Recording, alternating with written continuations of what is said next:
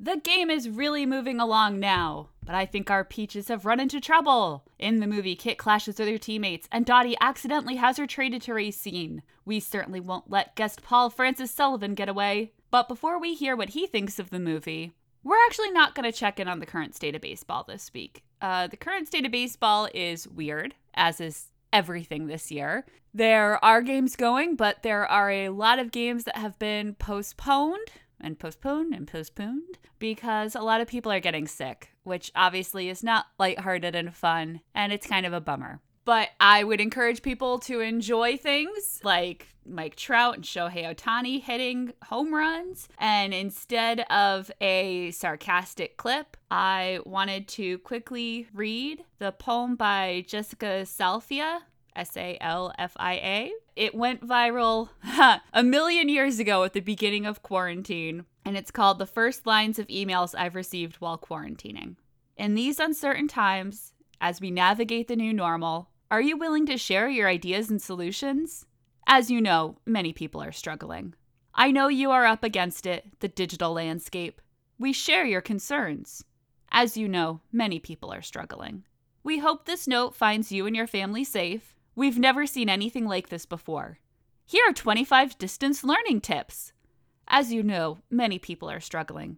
Feeling fiesta today? Happy Taco Tuesday. Calories don't count during a pandemic. Grocers report flour shortages as more people are baking than ever. As you know, many people are struggling. Count your blessings, share your blessings. Get free curbside pickup or shipped to your house. Chicken, lemon, artichokes. As you know, many people are struggling. How are you inspiring greatness today? We have a cure for your cabin fever. Pandemic dial-in town hall tonight. As you know, many people are struggling. Mother's Day looks a little different this year. You're invited to shop all jeans for 50% off. Yes, buy one, get one free. As you know, many people are struggling. Call us to discuss a loan extension without penalty.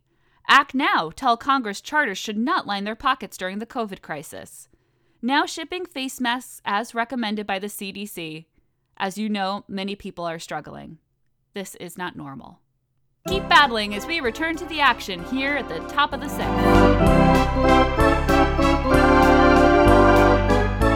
All right, today's lineup we have myself, Rachel Mummert, and Tierney. Hi. And we have Paul Sullivan with us today. How are you? Should we do the please call him Sully? If you want to, you can call me Sully. Yeah. Yes. I started listening to you on Locked On MLB, where that is your introduction to every episode. You have me well trained by this point. I do my best. I've been saying that, please call me Sully, for a long time. The reason why I go by my full name, Paul Francis Sullivan, is that the Chicago Tribune, one of the head baseball writers for the Chicago Tribune, is also named Paul Sullivan. And when I started doing my blog, I would get an occasional comment. It's funny you say this in your blog, but you said the exact opposite thing on the Chicago Tribune. And I'm like, what? And then I looked up and I realized, they think I'm the same person. So I went by my full name, but that sounds so pretentious. And so I threw the please call me Sully as a sort of a way to disarm how pretentious my name is. There's a method to my madness there. There's a method to some madness going on in this scene. I did not know until listening to the commentary, which features Lori Petty, that Kit is number 23, speaking of Chicago, because of Michael Jordan. Yes. Oh, there you go. She's a fan. They got to pick their numbers, so she picked 23. And when this scene starts, she's not doing too well. No. Speaking of 23s in baseball. Yeah. That's mean. That's a cheap shot. That's a cheap shot. I'm sorry. This is the, as a Boston Red Sox fan, this is the Grady Little moment of this game, where, for those who don't understand that reference, very famously in the 2003 playoffs when the Red Sox were on the verge of defeating the Yankees, Pedro Martinez was the best pitcher on the Red Sox, but he famously would tire out after about 100 pitches, and for reasons that are unknown to scientists, poets, historians, and sociologists, Grady Little came out, and we all thought he was going to take him out of the game, and he left him in to get pounded, and and no one understood why. And while it was happening, everyone, including myself, was screaming at TV, "Why is he still in the game?" Until eventually he let up the tying hit, and the Red Sox would lose the game in the 11th, and it ultimately cost the manager his job. And in that, he came out and he asked the pitcher, "How are you doing?" And of course, Pedro is a competitor. He said, "Oh, I'm going to get it. Let me finish it." And he said, "Oh, I looked in his eyes and I thought he would compete." Well, yeah, but we all saw he was dead. And we all wish that he did what Jimmy does, is turn to the catcher and say, "What do you think?" And she says, what was it? She's throwing grapefruits, which I love. Yeah. Yeah, sometimes Kit doesn't understand that it's not certainly at that point in baseball, the idea of not finishing the game was a sign of, for the lack of a better word, machismo. But yeah, you're there to win the game. Bring in spaghetti to finish the game out. And I think part of that is her competition, or she sees it as a competition with Dottie. She wants That's not a great thing when the pitcher and catcher feel like they're in competition with each other. Yeah, because she wants to be like Dottie. I mean, she wants people to look at her like they do with Dottie. Yeah. And it's so frustrating because the crowd is on her side. Like you said, Sully, it was much more common for people to pitch whole games in this era in the league. Infamously, I don't know how to say her maiden name, but Dottie Wiltse? Wiltse Collins? Collins, I can say. Collins is much easier. Dottie Collins pitched both ends of a doubleheader and won both games. Right. Man. Now, granted, in women's games, usually I think it was the second or the first. One of the games was only 7 innings, but still. Yeah. Yeah. Yeah. But the crowd's on her side. No one's booing her or yelling about it. The only thing someone yells is "Nice job, Kit." Yeah, and even then I was like, hey, they're on, like you said, they're sticking up for you. They like you. You did a good job. They clinched a playoff spot, and Spaghetti gets Betty Spaghetti gets the last out. The shortstop does a cartwheel, and and the Rockford fans seem to love it. Yeah, I mean, I think that I'm going to get into a bigger problem I have with this entire movie, but this is one of the 78 scenes in the film where I'm just really mad at her. I'm mad at Kit. I'm just like, I'm going to go there a little bit later but right now we're just breaking down some parts of the scene. But I have issues with Kit, and especially in this, the job is to win the game, and they won the game, a game that she got the victory for as a pitcher. You know, I mean, it's one thing to be competitive, but it's another thing to cause a ruckus. And she's gonna cause a ruckus. She caused a ruckus. Now, granted, Doris provoked a couple things here, but at the same time, take a little ribbing just sort of smile and do a comeback, and no need to turn it into what turns into a giant fiasco. It just should have been, Doris is a ball buster, and she was going to bust her balls, and so to speak. That's the thing I noticed. She's seen how Doris and May tease each other throughout this whole movie. Exactly. This is actually a sign that Doris now feels like Kit is one of the gang. Yeah. Oh, yeah. Yeah, she probably Doris thought this was a sign of friendship. And instead it turns into a full-on, as a baseball fan, this will remind me a little bit of, I'm going to get very specific here, Rachel. This is when you bring me on to the podcast. I'm going to say stuff like this. But the Oakland A's won the pennant in 1972, the year I was born. And they were a team that won the World Series 3 straight years. They were the greatest argument against, you need to have team unity to win, because everyone seemed to hate each other on this team. They were always fighting each other. And it was such a tense place that they won the pennant. They go to the World Series for the first time since they arrived in Oakland. Okay. And for the first time since before this movie takes place, the A's franchise hadn't gone to the World Series since the 30s when they were in Philadelphia. And now they're in Oakland. And it should be like the crowning achievement moment for this one-time downtrodden team. And what do you think happened in the clubhouse during the celebration? a fight broke out. And Sorry. And part of the reason why a fight broke out is that the pitcher for the A's, Blue Moon Autumn, had to be removed from the game because he didn't have it after 5 innings. And I can't remember who, but someone came up to him and said, like, I know they had to lift you from the game. And he made a choking symbol, like he was a choker. And the two of them got into a massive fist fight in the middle of the locker room in Detroit as they're celebrating going to the World Series for the first time since FDR's first year in office. This reminded me of that specifically. They clinched the Rockford's going to go to the playoffs, and there's such dissent in the team that a fight breaks up. But the fight's because of Kit. I literally had the note in this because I was like, all right, if we're running out of things to talk about, I'll just poll you guys on best bench clearing brawls. And then I put in parentheses, not usually after the game and between teammates, but apparently. Yeah. Penny Marshall was spot on. Yeah. I mean, I have some bigger issues, but Lowell, that's just, I wanted to bring up, if nothing else, bring up the 72 American League Championship Series and the Oakland A's hating each other so much they broke into a fight. I was going to say, if you're holding that in reserve for bench clearing brawls, the Reds had a couple of pretty good ones this past season I can hold on to, so... We're in the 1-year anniversary, the day we're recording this, the 1-year anniversary of the day that Cincinnati outfielder Yasiel Puig decided to take on the Pittsburgh Pirates, the whole team. The whole team. That was terrifying. Like, I would be like, if I saw Puig running at me like that, I would just stop, drop, and roll. Like, Play dead! Play dead! He is Yeah. It's a wonderful thing. I would never forget that. He took on the whole team. He tried. Yeah.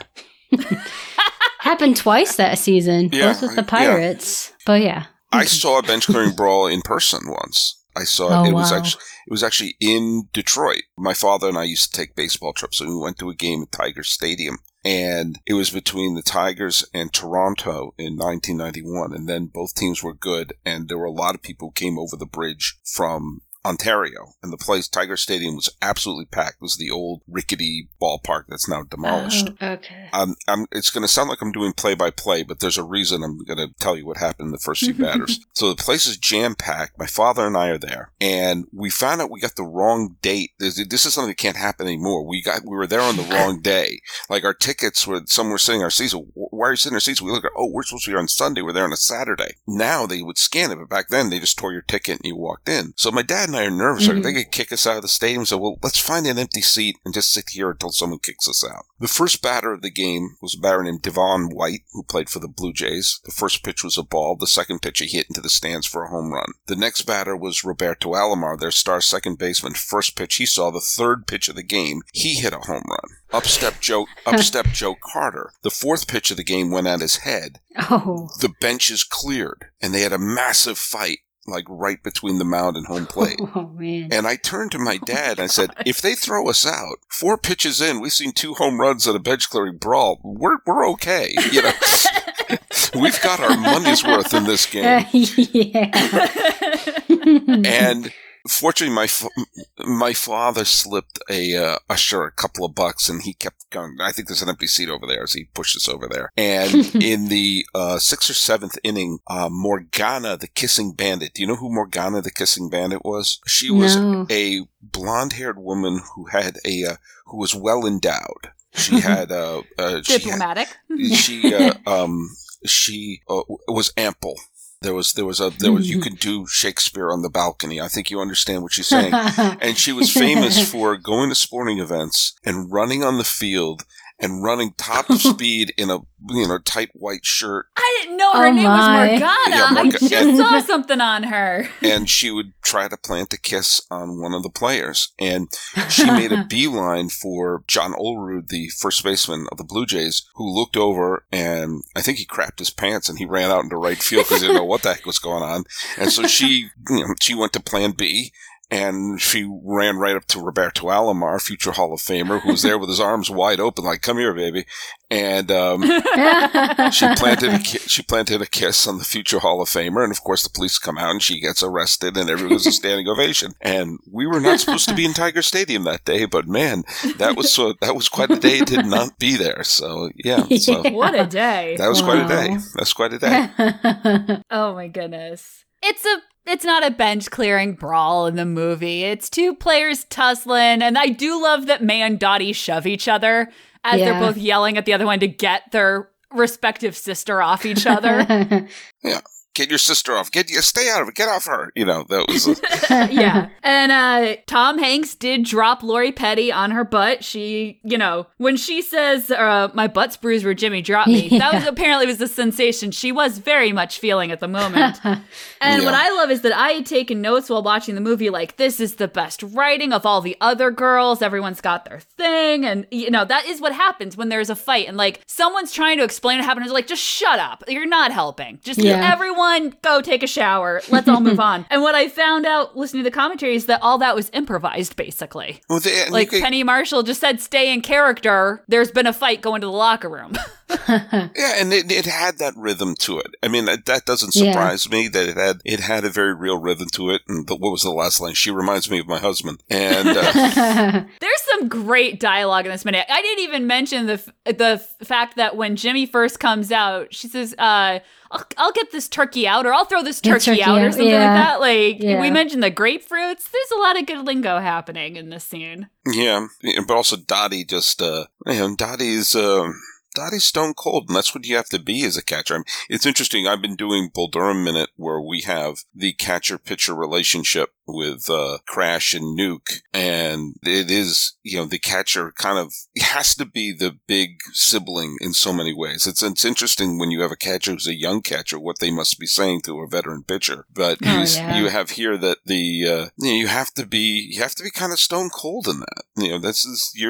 She tries to wiggle out of it. Jimmy's the one who's like, no, I know you. She essentially was managing the team until he stepped up. Yeah. He knows she knows what she's doing. He makes her say to Kit's face, yeah, no, you can't throw anymore. Yeah, and we also have, Jimmy doesn't intervene in the fight until she's dragging her into the shower, basically. Yeah. Letting the players take care of their own business there. But, there's Kit being a jerk. No, see, I had a few pricks of tears at the end of this. When she goes off, she says, I'm not here. If you're here, it's like I'm not here. And the frustration where she's like, I know you're wrong. And she even kind of admits it. She's like, I know this is all my fault, but I'm still sad and upset for all these reasons that have built up my whole life. And I realize that's not very professional baseball, but I think we're having very different reactions to it. I have a very overall reaction to Kit. I'm waiting to get into that. Do we want to unleash you a little bit before the scene moves on? Would that help? Well, I have something that probably really surprises you about this movie. I first saw this movie if it wasn't its opening weekend, it was close to its opening weekend. I was taking classes at USC. I went to NYU, but I was taking classes at USC and living with my then girlfriend in Los Angeles for the summer. And we went to see every single movie pretty much either on opening weekend or close to opening weekend. And we saw this in a packed theater near UCLA, and we both liked it a great deal. And the second time I saw this movie from beginning to end was this morning. Okay. I had seen clips, and I realized that I saw it from beginning to end in the theater. And then I had, of course, seen clips of it, and I've been flipping around TV and it's on. But I realized I hadn't sat down and watched it from start to finish until today, since I saw it. So I'm coming at it from, my refreshing of it is, obviously, I can't do one of these unless I've rewatched the film again. But I also was like, wow, I have to really refresh myself on so many things. And there were a lot of things in the film that I still really loved. There's a lot of the tone of the film I've always liked, that it was It's not supposed to be a gritty, realistic film. It's being told from Dottie's point of view, older. It's basically, this is Dottie's memories from when she's an older woman thinking back at it. So obviously it's going to be told with her, a slant from her narration, if not her actual narration. So this is basically told from her perspective. And there were things I remember getting a little frustrated about when I first saw it as the baseball nut and historian that I am. Not that they did that, there were historical inaccuracies of like, this team didn't play this or this team was in the playoff. I was frustrated that they named the character Harvey and didn't just call him Wrigley. Yeah, because, we all know it's Wrigley Field. We all know that. I mean, like, why not have the characters? It's sort of like you can have a film which is based on historical events loosely, where you have a couple of real characters show up. The movie Glory is like that, where you have a couple of real characters who are in it, and then most of the soldiers were creations of the writer. But if you had a couple of the captain was the right name, the general was the right name, Frederick Douglass is in a scene. And I kind of wish that they had Wrigley be named Wrigley. I wish that Jimmy Dugan was either Hack Wilson or Jimmy Fox, who were both former players of the Cubs, who were both big drunkards, who both, I know Jimmy Fox was a manager in the league, and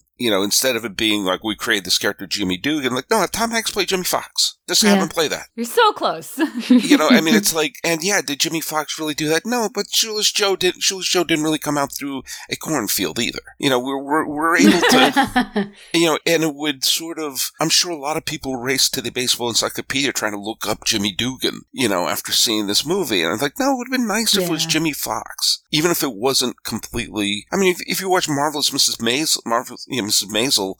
she interacts with Lenny Bruce. It wasn't like, Leo Davey, no, he's Lenny Bruce. And sometimes having those little touchstones of, well, no, that's a real person there, kind of sets it in a reality that's easier for me to swallow. But there are parts of it I really liked again. It's great use of Madonna. I had forgotten the whole Suds Bucket sequence where she's dancing with everyone. That's a wonderful scene where they're like, okay, how do we use Madonna in this film? Well, let's give her a really funny sidekick.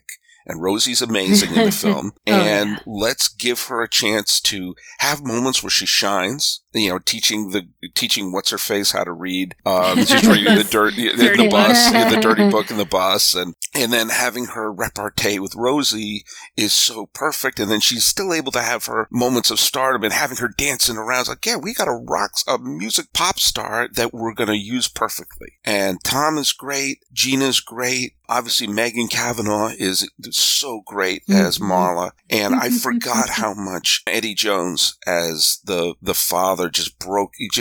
I started crying again watching that scene. It was like, I did my best. Like, he's like so loves his daughter. And they're great comedy beats, like the reveal of Marla singing to singing in the bar and everything. And we just gave her a dress. Yeah. And a lot of liquor.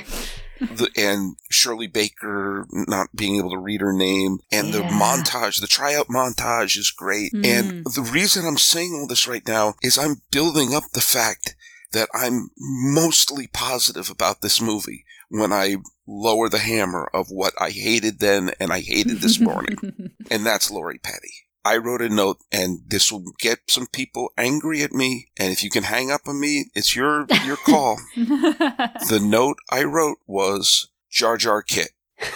She is the Jar Jar Binks of this movie for me. I think she's terrible. No. I think she's terrible. Not bad.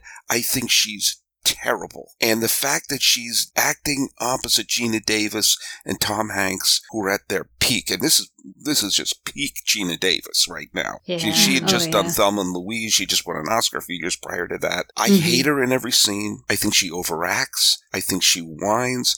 I do not believe anything that comes out of her mouth. Every time that she's in a scene, I slump. And I love everyone else in the film. Everyone. Tom Hanks is great. Gary Marshall's great. David Strathairn is wonderful. He's in this minute, the minutes that you sent me. Yeah. Obviously, Lovitz takes his part and he hits it out of the ballpark. Bill Pullman's cameo he's fine. He's Bill Pullman. He does what Bill Pullman does. Up and down the cast. Tracy Reiner, up and down the cast, I think are great. And I'm even fine mind when there's something that's a little over the top comical, like Stillwell, with chocolate all over his face and everything. That's funny. And that's cool.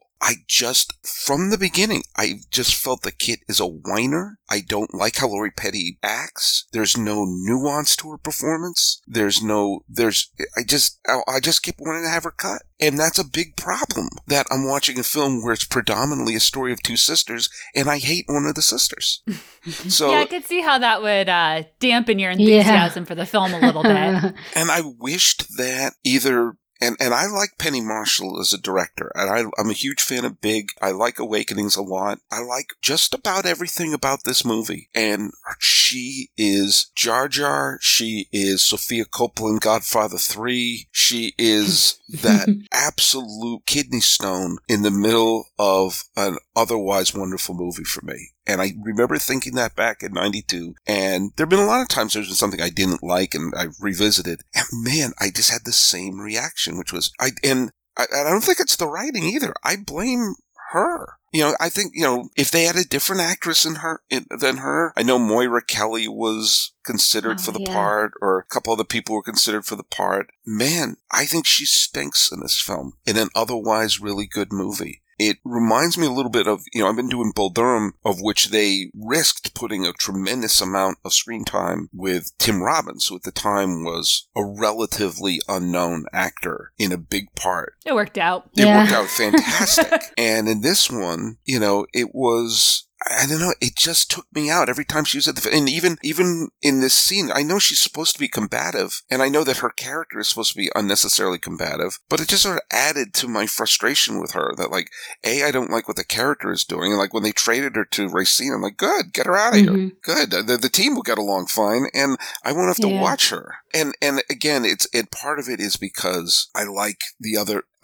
my God, I'm not a huge Madonna fan. I'm not a Madonna hater, but I'm not a huge Madonna fan. But you have her shining in the film. Rosie shining. Gina obviously is great. Tom Hanks is everyone. And she really just stinks, in my opinion. I know that's harsh, but that's just my, I had the same reaction today, and it was...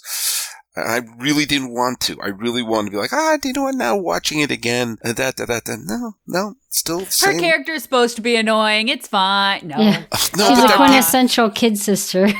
Yeah, I don't know. Maybe because I'm the kid brother. Maybe I didn't. Or maybe I'm. That's okay. I'm the kid sister as well. So. Anyway, I don't mean to throw a monkey wrench into everything here, because I do really like this movie. No, but this is just.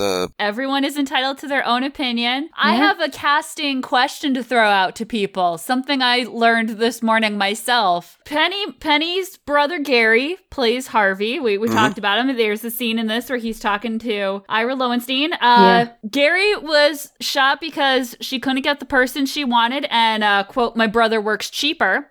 The person she wanted, she says, "Chris, that is blasphemy. I will call him Christopher Walken." Yeah, that's right. As Walter Harvey in A League of Their Own. Because then, when I was rewatching, I kept trying to imagine it, and I'm just like, I like Christopher Walken, but I don't know.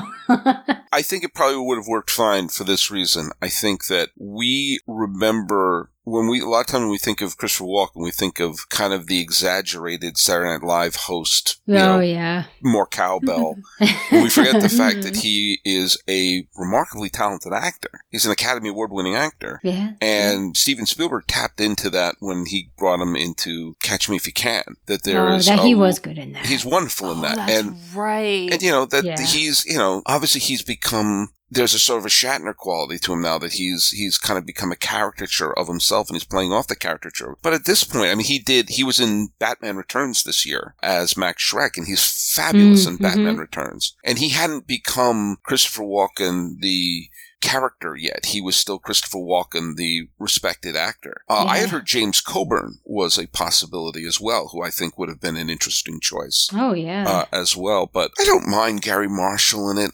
He doesn't have to do...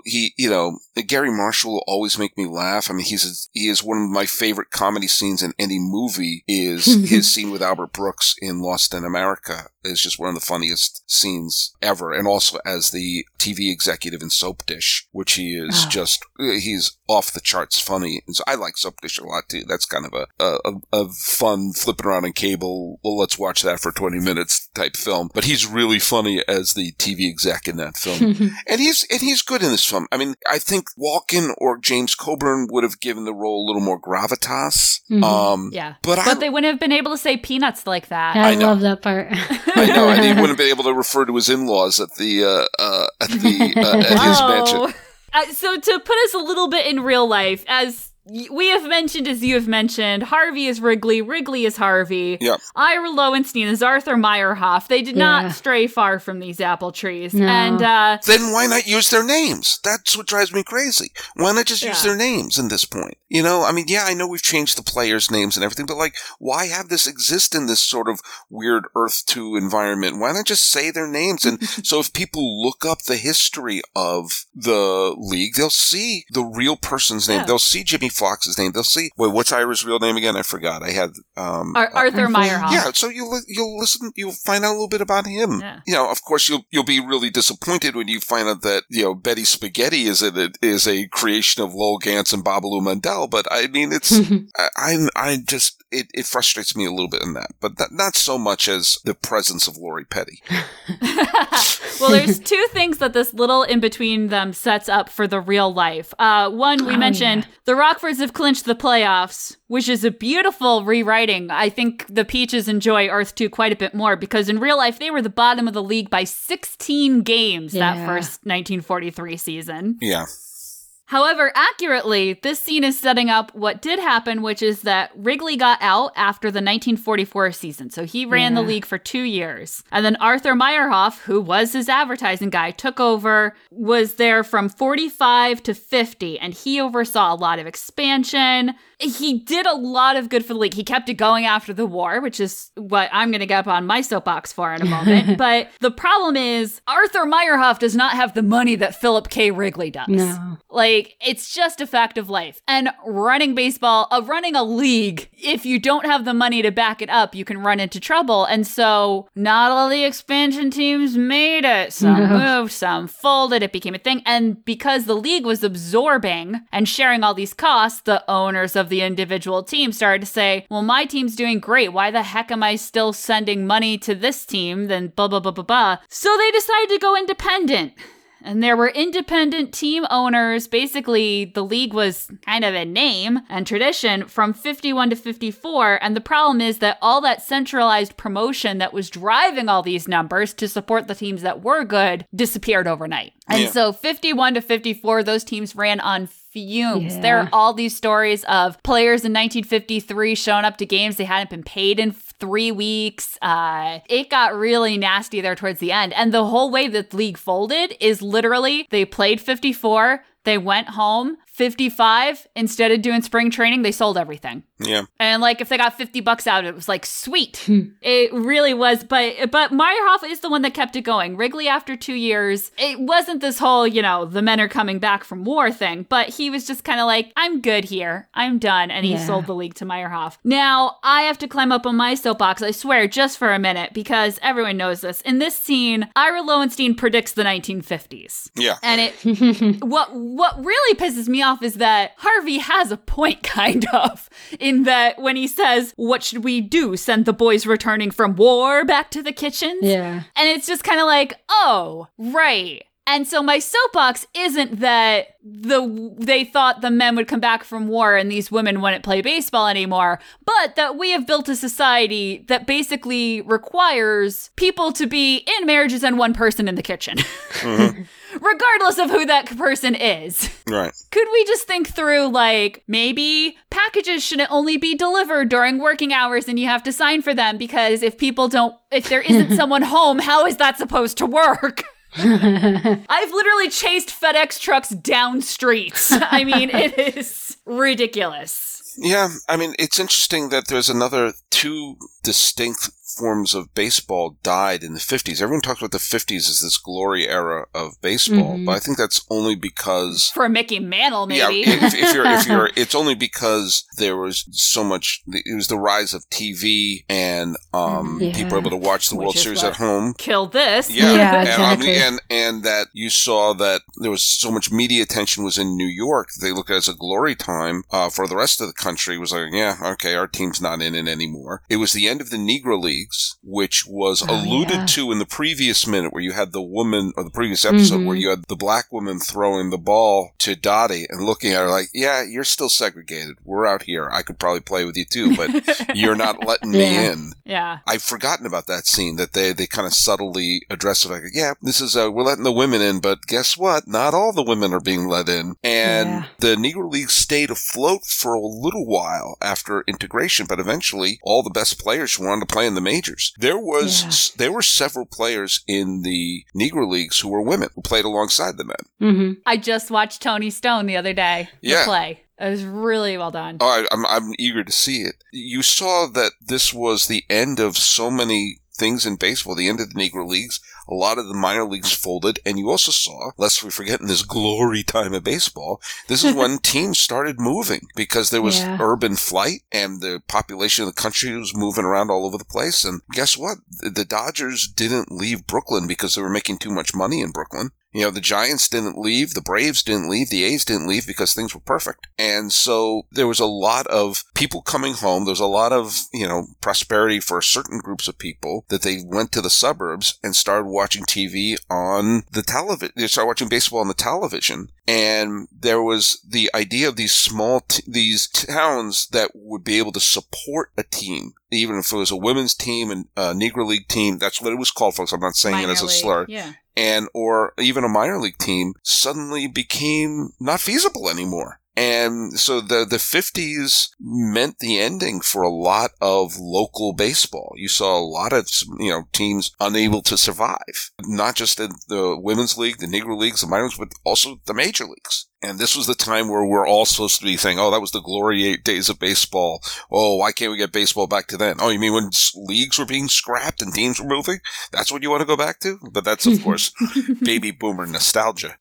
But that's, it's interesting that I wonder if the women's league had started at a time when urban flight and television didn't completely hijack how entertainment was done in America. If it had happened during the Depression, if the teams would have gotten a hold longer and we would have had women's baseball may have been able to survive. I don't know the answer to that. That's an Earth 2 I'd like to visit more than changing Wrigley's name to Harvey. Yeah. Well, one thing that they do change towards the end of the scene once we move into the house is that this movie will consistently refer to the World Series. Yeah. It was actually the Shaughnessy series in the Girls League, but I completely understand that change. Yeah. We do not have time to educate the film-going public of 1992. I'm fine with them saying World Series. Yeah. But yeah, so there is a deleted scene which makes this scene not make any sense. And Penny Marshall admits it. That's like the greatest thing I've ever heard in my life. What was it? Originally, after this, before Lowenstein, before he comes in and finds Dottie upset in there. You gotta give me something more than this. Before what? Between the fight and Kit getting traded. Oh, okay. Jimmy's taking batting practice. Dottie goes out to watch him, says, hey, you're really good. And he says, you're really good too. They have a whole conversation about what's great about baseball is that it's hard and it gets inside you. That may sound familiar from later in the movie. And then Jimmy kisses her. Oh, good. And that is why she is upset when Ira Lowenstein comes in. And that is why she wants to go home and leave the team. And somehow out of that, Ira trades Kit to Racine. Yeah, I didn't like. And Dottie stays on Rockford. I'm glad. Not resolving that problem whatsoever. Because doesn't Ira in the deleted scene, he kind of alludes to, like, is it because of Jimmy? Like, is that why you're leaving or you want to leave? It doesn't transition very well. I like that Dottie's response when he kisses her.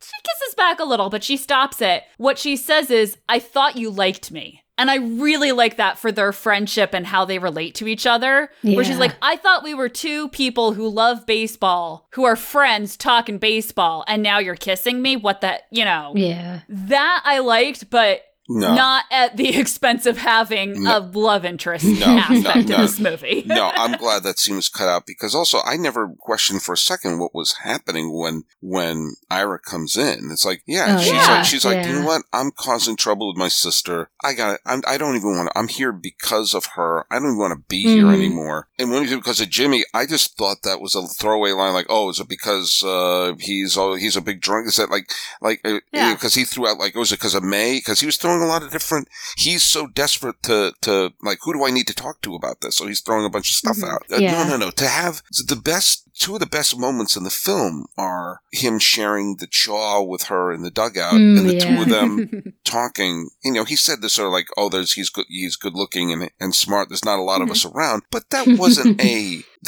flirty line. Come on. That was the two of them, sharing a moment together. And I think that would have been the Kylo kissing Rey moment of this film that just would not have made sense. And we can argue all day long about how that was more justified than Jimmy kissing Dottie. Do you know what? You're probably right. You're probably right. Now that you mention that, you're probably right. But yeah, we get a scene in the house. This house, by the way, was like my dream. Once I grew up a little bit from wanting to live on the boat from Joe versus the Volcano, I wanted to live in this house where a bunch of cool girls play baseball in the hallway all day.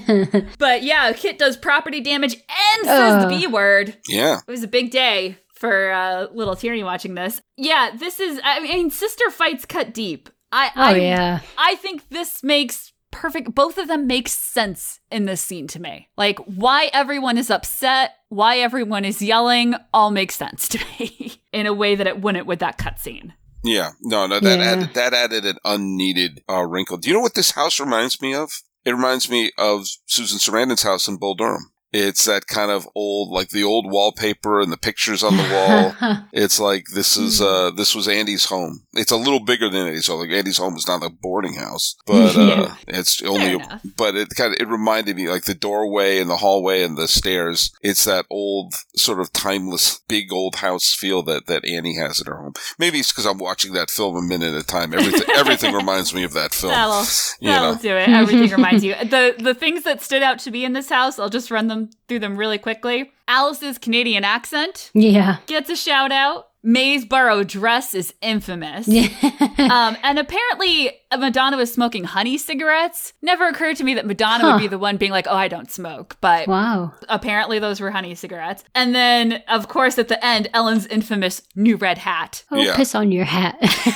Piss on your hat. God, I love Gina Davis in this film. I can't picture Deborah Winger in this part. I know Deborah Winger I know that Gina was a last minute sort of replacement for Deborah Winger. And again, Deborah Winger's a fine actress, but I like that you have Gina Davis of course, she's paired perfectly with Susan Sarandon in Thelma and Louise, but she has a very distinct look to her that she looks like she is an athlete. She's quite beautiful, but she's very distinct looking and very kind of unusual looking, and that she has obviously she's got great dramatic chops, but she has great comedic timing that is very quirky. I mean, that's when she won her Oscar for, what's it called? The Accidental Tourist, where she played basically, the queen of quirky women. But even when in films where she doesn't play, she's not required to be an unusually weird person, whether it's The Fly or Beetlejuice, that the environment around her is unusual. She brings something unexpected. It's that Diane Keaton quality, which she brings a delivery that you're not 100% expecting, or a look that you're not expecting, that catches you off guard. That is, Diane Keaton is one thing, but it's almost a Jack Nicholson quality, which you're like, okay, Jack will read a line that is just on page. Well, okay. And the way he reads it is, oh, I wasn't expecting that inflection or that sort of turn of the head while he's doing it. And Gina does that really wonderfully. And it's funny, I was thinking of both Diane Keaton and Jack. You don't normally think, Gina Davis reminds me of Jack Nicholson, but she has that quality, which is she's doing something slightly slightly off sync, which makes her performance and her character so much more interesting than if they got someone who just did it exactly the way you're expecting. And again, serendipitous. I have no idea how good Deborah Winger would have been. Maybe she would have been spectacular, but I'm so glad that she's not in it. My thing that I came down, yours is better articulated Hollywood actor-wise, but there is a hardness, a competitor that you see in Geena Davis that I do not see in Deborah Winger, which, to be fair, I've only seen Deborah Winger in very different roles. But Deborah Winger does not strike me as the strong-jawed type on any level. You need someone, for Dottie, you need someone who's got a little bit of that edge, a little bit of that hardness to her. I'll just say it in one shot. Picture Deborah Winger catching the ball with her bare hand thrown by Madonna. I can't do it. And Geena Davis, that's one of the iconic shots of the movie, is her just doing it and she doesn't even flinch. And you buy that. And that you need moments like that you buy, that's what makes the parts of this film work. You know, and I do buy her as the big sister. And I do buy her as the person who is, when she says, like, what's the line? She's saying that, you'll tell me why I'm wrong for doing this too, while they're screaming, and all the players, Rosie O'Donnell is relaying the information down the stairway to everybody.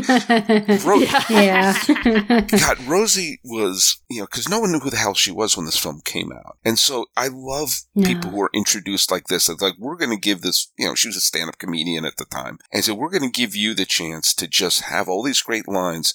And when people left the movie, they were like, who was that? It kind of made her career in that way. And pairing her up with Madonna was, so serendipitous and so perfect. I want to say I'd like to see the two of them do a movie together, but the fact of the matter is you get the perfect amount of them. It's the perfect sort of Rosencrantz and Guildenstern that you need in a film like this. They're the R2 and 3PO of this movie. And I'll make... All right, now we know our first t-shirt, Rachel. Yes.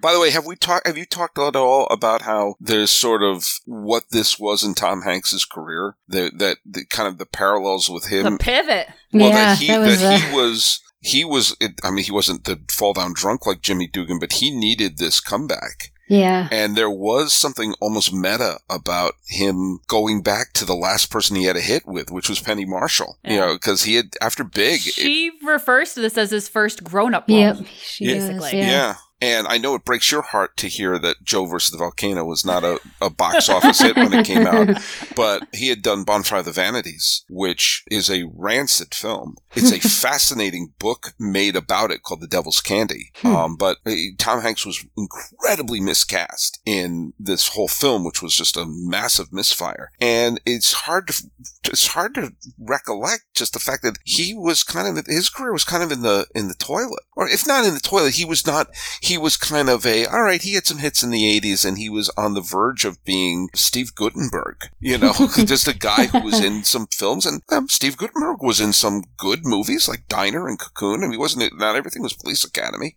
But, he was on the verge of fading out like that. And then this film comes along. And he goes on as big a winning streak as I can ever remember an actor going on, between this to the point where he became such a movie star that he could make a $200 million blockbuster where he's on a beach talking to a goddamn volleyball and everyone is transfixed. And I love that movie. I love Castaway. Yeah. God bless anyone who tries to do Castaway Minute, but still, this is the film that turned that around for him. And I think that we need films like this every once in a while. Like we had this with Michael Keaton with Birdman, that we need a film that reminds us why. This is why a couple of years later, we had this with Travolta in Pulp Fiction, came out 2 years after this, where you need something every once in a while to jolt you going, oh, that's why I like you. Yeah. That's why you're good. We had that with Renee Zellweger this last year when she played Judy Garland. It's like,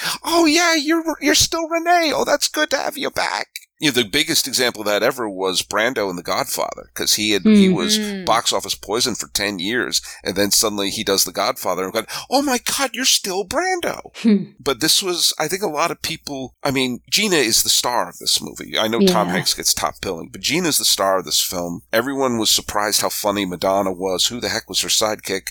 But everyone else said like, oh yeah, Tom Hanks, he's great, isn't he? And man, he went on a Joe DiMaggio streak after this, where he couldn't misfire. So you're saying Turner and Hooch was not his dramatic breakout role? Boo this man, boo!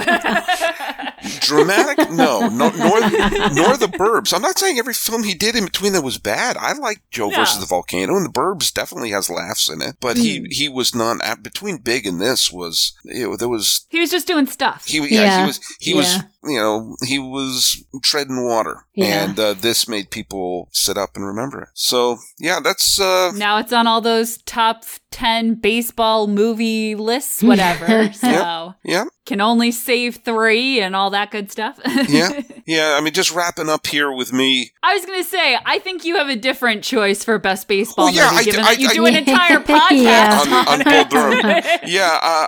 And it's odd that is in some ways less judgmental to women than this film is sometimes. I mean, they're really mean to they're really mean to Marla in a lot of this. And, I mean, we were, when you were on Tierney, we were just talking about how sort of progressive, and it's a lot about Nuke finding his feminine side. No one tells Annie, I don't know why you bother getting dressed at all. Yeah. There's none of that. And no one even tells Millie that. Yeah, no one tells Millie that. Yeah, the only person who has any sort Millie, of... who is introduced naked in the film.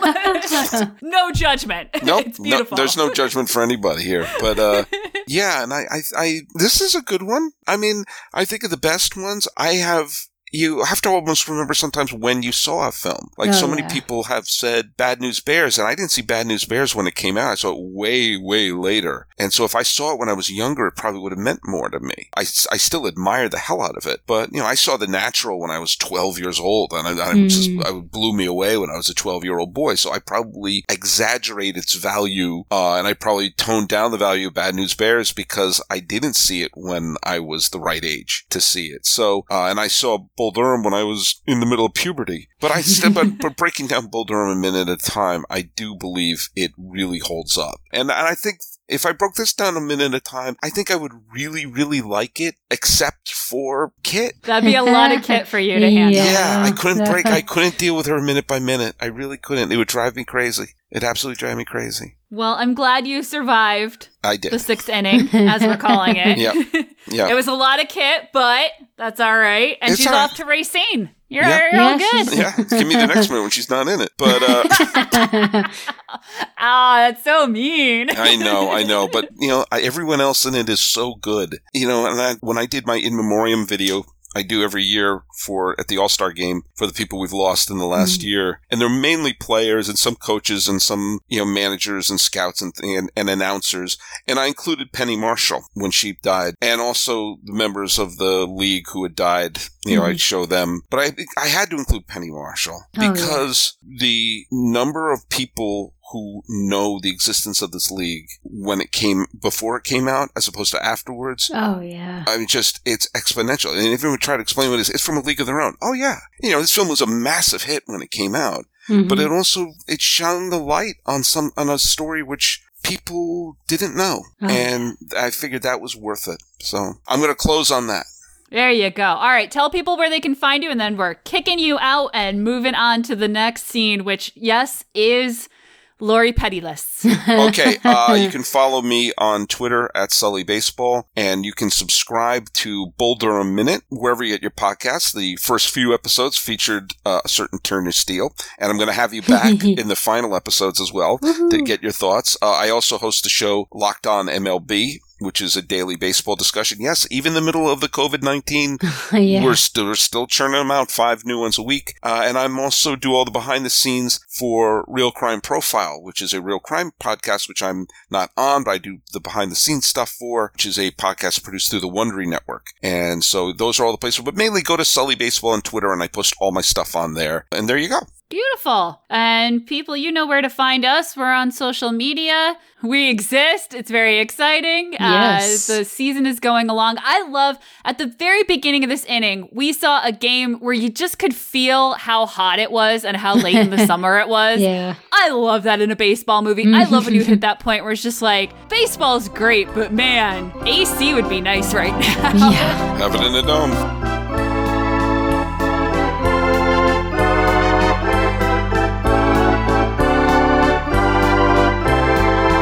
Have a stretch, get some refreshments, and join us right back here for the bottom of the sixth next time on A League of Their Own, one inning at a time.